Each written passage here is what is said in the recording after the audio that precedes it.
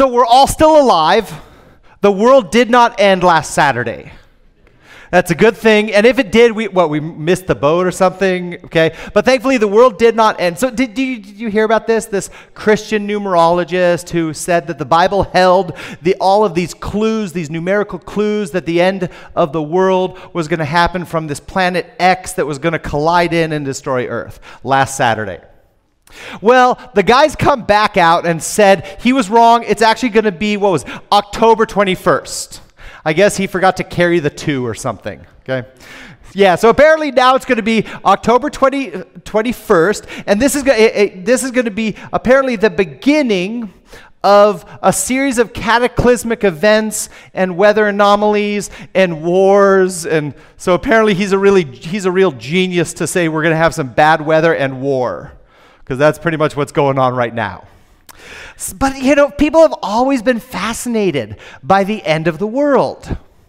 Ever since, going back to Nostradamus, if you've ever read some of his predictions, or remember the whole Mayan calendar thing back in 2012? So the Mayan calendar ended, so it was going to be the end of the world, and then December 12th, 2012 just came and gone, and then they said, no, that's not what the calendar meant.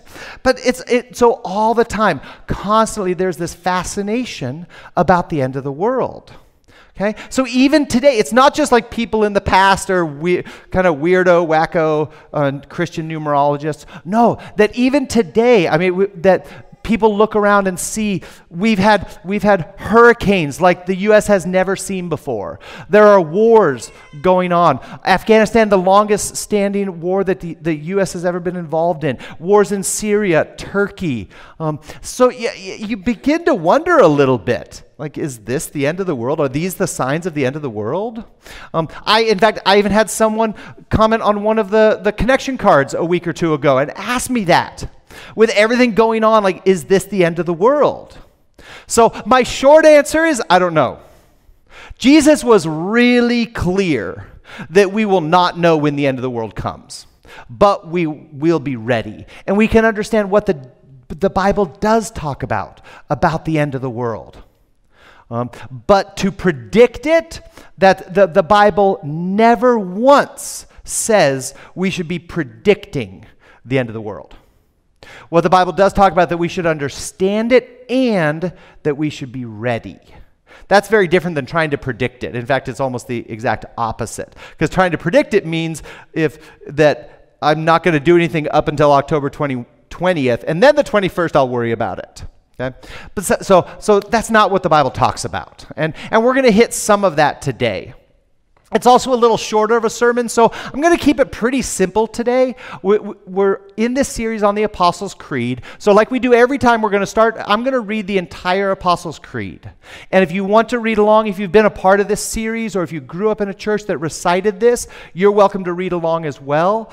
If this is kind of new and you just want to listen, you can do that. So here we go. I believe in God, the Father Almighty, creator of heaven and earth.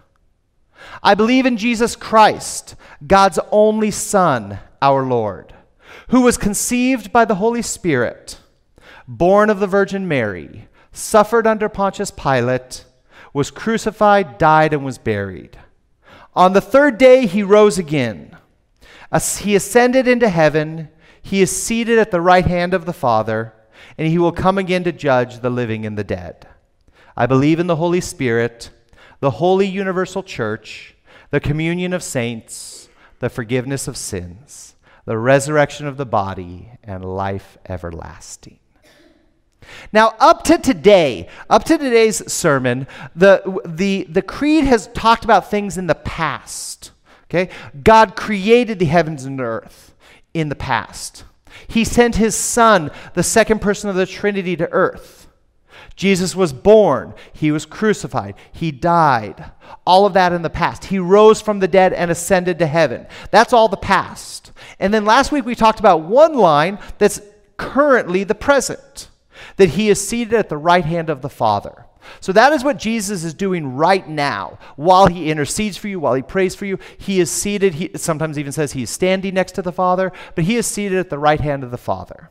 So all of that was the past and the present. Today, the creed shifts and we talk about the future. We talk about events that have not happened yet, particularly the line, and he will come again to judge the living and the dead. Now, some of you just got anxious. Okay? Some of you, maybe your defenses went up. Maybe the air around you got a little thick because I'm talking about judgment. And there aren't many people who like talking about judgment. And my guess is most, if not all of you, and certainly me as well, don't like being judged. Don't like being judged by your parents for the job you have or the job you don't, for the tattoo you got or the hair color you have. You don't like being judged. Or if you have one of those friends who's really judgmental, you probably don't like hanging around with them. And if they're part of your circle, you wish you could just like ditch them and run, okay? But generally, we don't like being around judgmental people. Being around a judgmental person is not good news. So why is this statement part of the Apostles' Creed, part of the good news, which the Bible translates as gospel? Why is it so good that Jesus is going to be judgmental? Well, here's why. Because most of us don't like judgment, but we like justice. We like justice. This concept that someone who has done wrong will receive appropriate punishment or consequences for their actions. They will be held accountable for their actions when someone does wrong. That's justice. And justice is a huge theme in our world today, at least in the United States. And it's a huge theme. I mean, you can't watch a football game this season without thinking about justice, because the protests with some football players kneeling, that is fundamentally about justice. They are protesting what they see as injustices to African Americans. And so they're taking a stand or a knee to protest this. Some of you might agree with this. Some of you might disagree with this. Some of you might just want to watch football. Okay? But our world is all about justice right now. Even the Charlottesville protest, the Unite the Right rally, that was about justice. Because just like the football players who kneel, who see an injustice, the group down at Charlotte of white nationalists or white pride people, whatever you want to call them, neo-Nazis, whatever, that they saw a perceived injustice against them and those that are like them. So justice is a major theme in our country today. And generally, we all like justice. We often have differing views of what justice could be, what justice looks like, but we all want justice. So how is it that we can dislike judgment, but we can like justice? And here's kind of the secret to it, is we all want justice, except if it's against us. When we're the ones doing wrong, when we're the ones saying things to hurt somebody else, then we want grace. When it's somebody else, we want justice.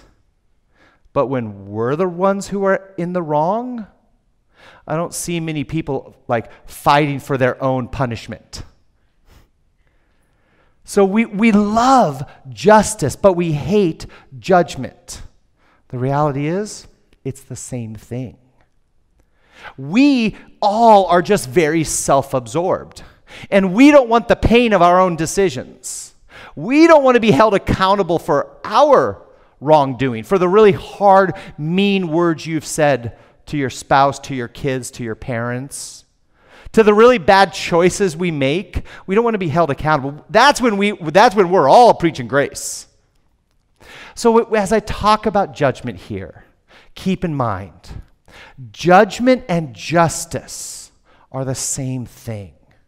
Now, I'm not saying every judgmental person is justice-minded, because sometimes judgmental persons are self-righteous and vengeful.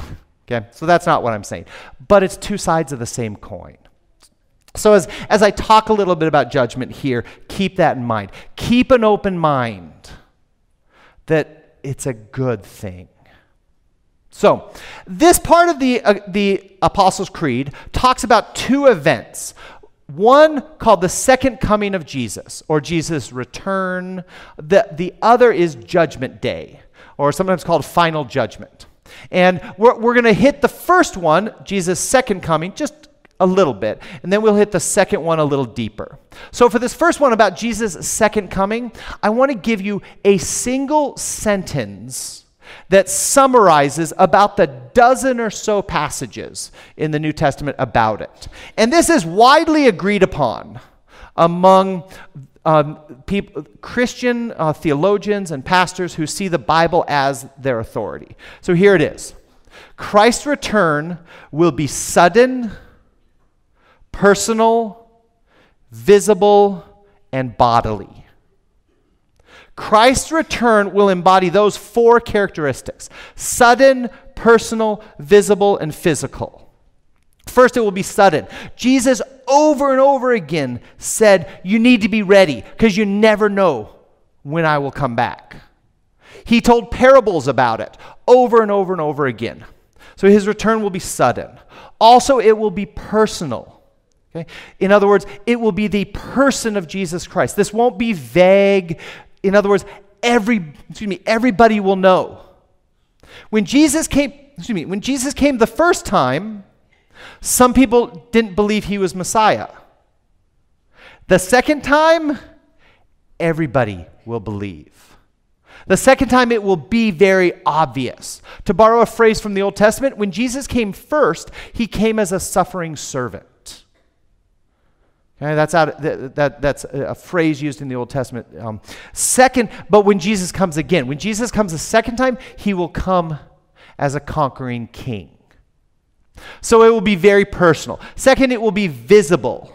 It will be very obvious. The language, even the metaphorical language that Scripture uses to talk about Jesus' return. It talks about clouds coming in power, coming in glory, trumpets, angels' calls. Now, what of that will be literal? What of that will be figurative? I don't know, but one thing's really clear. It's going to be very obvious. Lastly, it will be physical. The angel, after Jesus ascended, the angel said that he will return in the same way he left you. And he left as in a physical body, which means he's coming back in a physical body. This is not a spiritual return. This is a physical body. So when the Apostles' Creed says he will come again, that's what it's talking about. Jesus' second coming will be sudden, personal, visible, and physical. Now, there is a lot of disagreement outside of those four things. Outside of that, as to when he will come, what's the order of events when he will come? When will believers return to God? There's a lot of disagreement. Theologians have been arguing this for centuries. But there's one thing that is agreed upon consistently, that Jesus' return will usher in Judgment Day. Exactly how, exactly when, and exactly what timeline, that's debated. But it is absolutely clear and agreed upon by theologians that Jesus' second coming will usher in Judgment Day. So, talking about Judgment Day, I want to answer three questions. Three very simple questions with a few simple verses. First, who will be judged? Second, on what basis will they be judged? And third, what are the consequences of judgment? Who's going to be judged? What's the basis? And what are the consequences? And this is talked all throughout the New Testament. For any one of these questions, I could have picked 3 or 4 different verses. I tried to pick one or two for each one that gave you the best snapshot to answer that question. Because both Jesus and Paul, who wrote the letters, they answered these questions. So first, who will be judged? Excuse me. So Jesus answered this question. So when he taught in Matthew, at the end of Matthew, about the final judgment, here's how Jesus answered. When the Son of Man comes in his glory, and all the angels with him, he will sit on his glorious throne. All the nations will be gathered before him, and he will separate people one from another. So the answer to this question, everybody. Everybody will be judged. And Scripture is indefutable about this. There will not be any group or person or race or ethnicity that will not be judged. Everybody will be judged. Okay? And that's why, and this phrase that we find in the Apostles' Creed, that he will judge the living and the dead. So that means those who are alive, whenever Jesus comes, they will get judged. And those who have already died, they will get judged. And incidentally, that's part of why that phrase, the dead part, is in there, because people were really worried that if their loved ones had already died, they would miss Jesus' second coming. Because it's like they were out of the room. But so Jesus wanted to make sure that everyone knew, and the writers of the Apostles' Creed wanted to make sure that everyone knew that even if someone's dead, they won't miss out on Jesus' return. So let's hit the second question. On what basis will they be judged? On what basis will they be judged? Okay? So I'm going to share two verses that seem to contradict each other. Two verses that say totally different things. First, Jesus talking in John 5. Let me read this.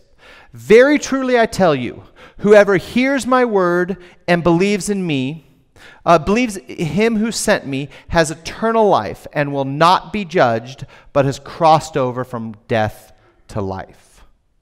Okay. So that we are judged on what we believe about Jesus and what we believe about the one who sent Jesus, in other words, the Father.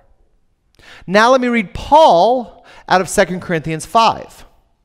For we must all appear before the judgment seat of Christ, so that each of us may receive what is due us for the things done while in the body, whether good or bad. So, according to Paul, we will be judged on our behaviors. We will be judged on whether we do good things in our life or bad things in our life. Anyone else a little puzzled by that? So which is it? And the truth is, I could line up verses under each of those categories that talk about both. So really, are we judged by our faith in Christ and Christ alone? Or are we judged by our behaviors, whether we do good things here on earth or bad things here on earth? So which is it? It's both.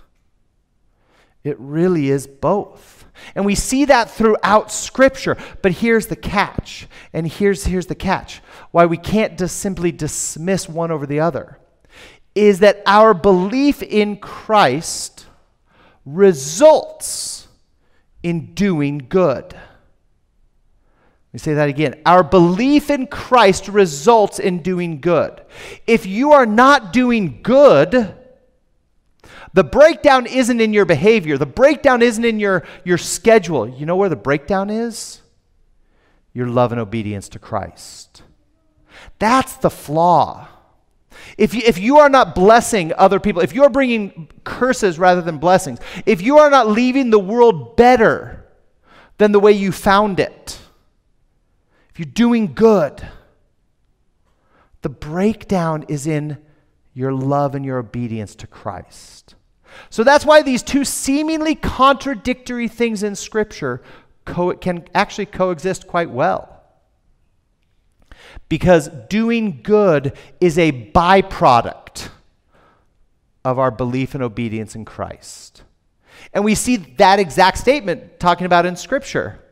That our works, the things we do, are evidence of our faith. Now, what about the people who do a lot of good but don't believe in Jesus?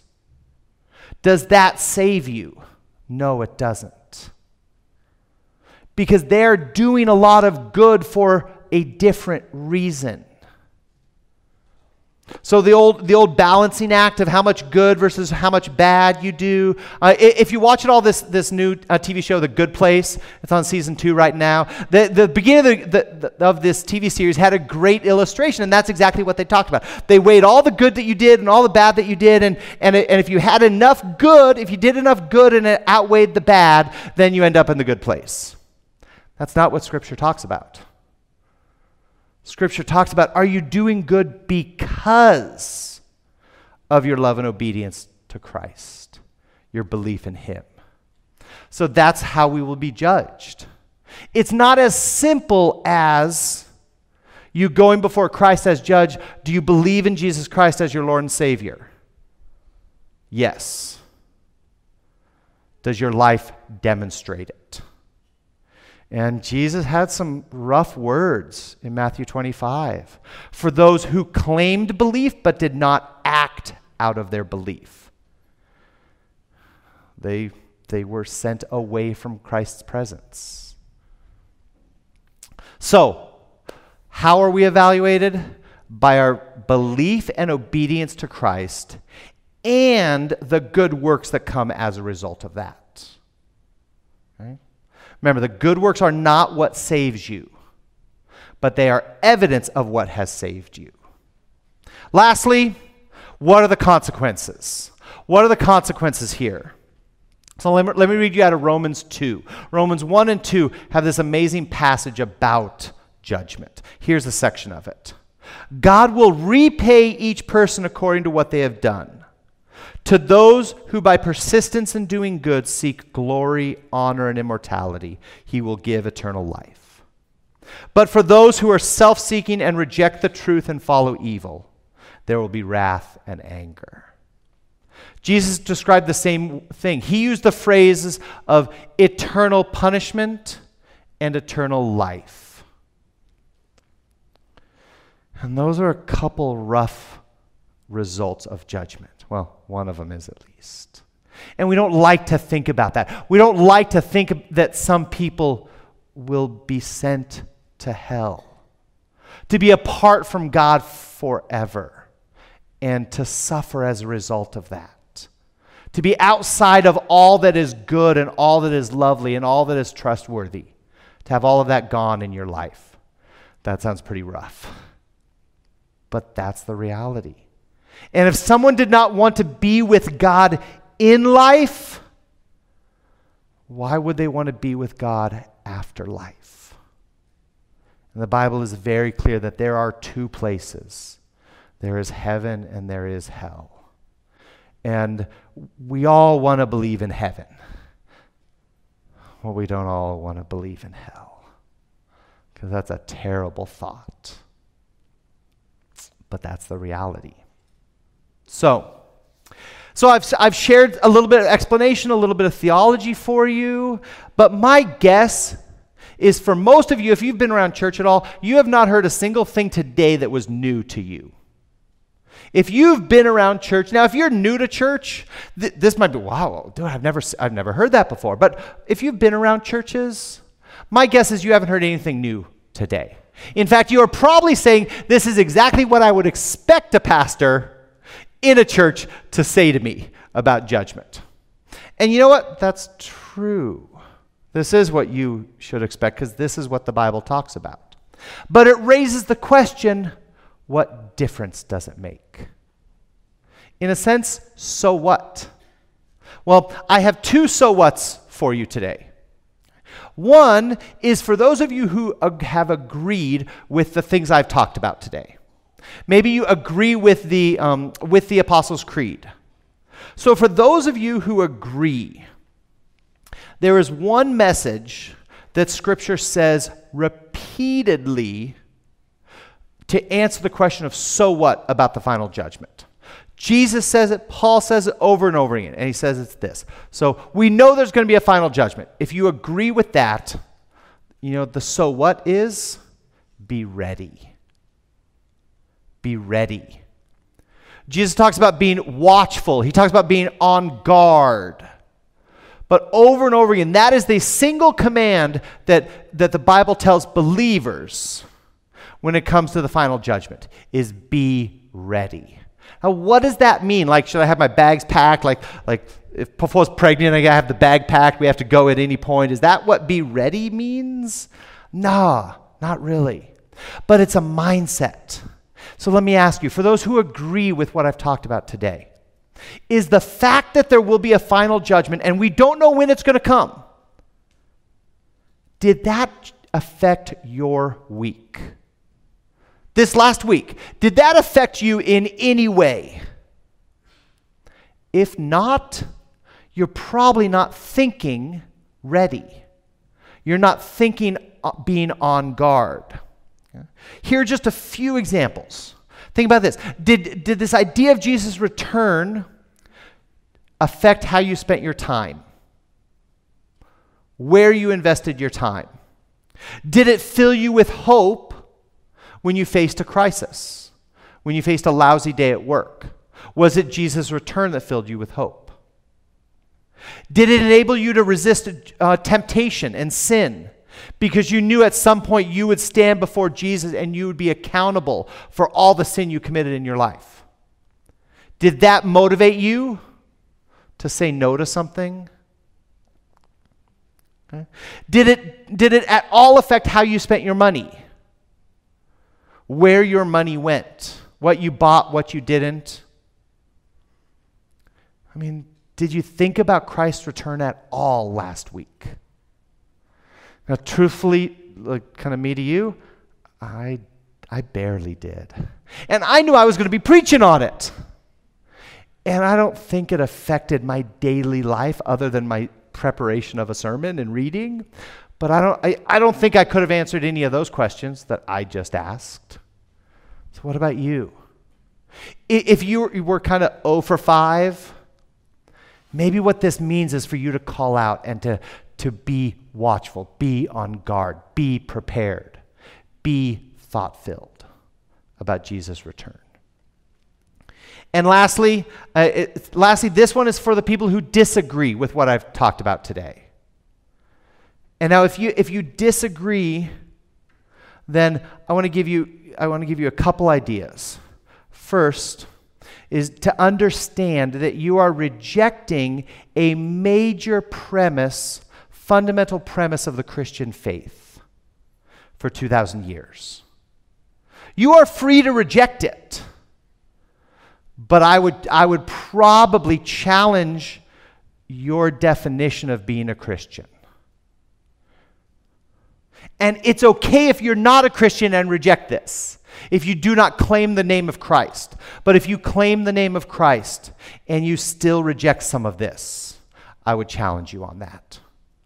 Because this is pretty clear in Scripture. And it's been fundamental to the church for 2,000 years. You can't reject 2,000 years of church teaching without some consequences. Okay? And then lastly, if you disagree with some of this, I want to ask you the question. Are you disagreeing because it's not true? Or are you disagreeing because you don't want it to be true? Simply because we don't want something to be true doesn't make it untrue. We can't pick and choose what we want reality to be. So wrestle with that. Are you rejecting it because it's not true, or are you rejecting it because you don't want it to be true? So with that, I want to close as we all recite the Apostles' Creed. Something we do each time, and we'll only recite up to the part we've studied so far. So go ahead and stand up. I'm going to pull it up on the screen here, and we can recite together. And if you don't believe some of this, that's okay. You don't have to say it. But if you believe it, this is your chance to stand before God, stand with your church family, and declare what you believe about your faith. So here we go. I believe in God, the Father Almighty, creator of heaven and earth. I believe in Jesus Christ, God's only Son, our Lord, who was conceived by the Holy Spirit, born of the Virgin Mary, suffered under Pontius Pilate, was crucified, died, and was buried. On the third day he rose again. He ascended to heaven. He is seated at the right hand of the Father, and he will come again to judge the living and the dead. Amen. You can be seated. Let me pray. Heavenly Father, we thank you. We thank you for judgment because it is justice. God, we know the punishment we deserve, Lord. We know the things we have said and done that hurt ourselves, that hurt other people, and hurt you. So because of that, we throw ourselves at the feet of the cross and pray for your mercy through the blood of Jesus Christ. And we recognize that his death paid the penalty. His death was the justice we deserved. And because of Jesus Christ, we can have a relationship with you. Because of Jesus Christ, we are not judged and convicted as guilty.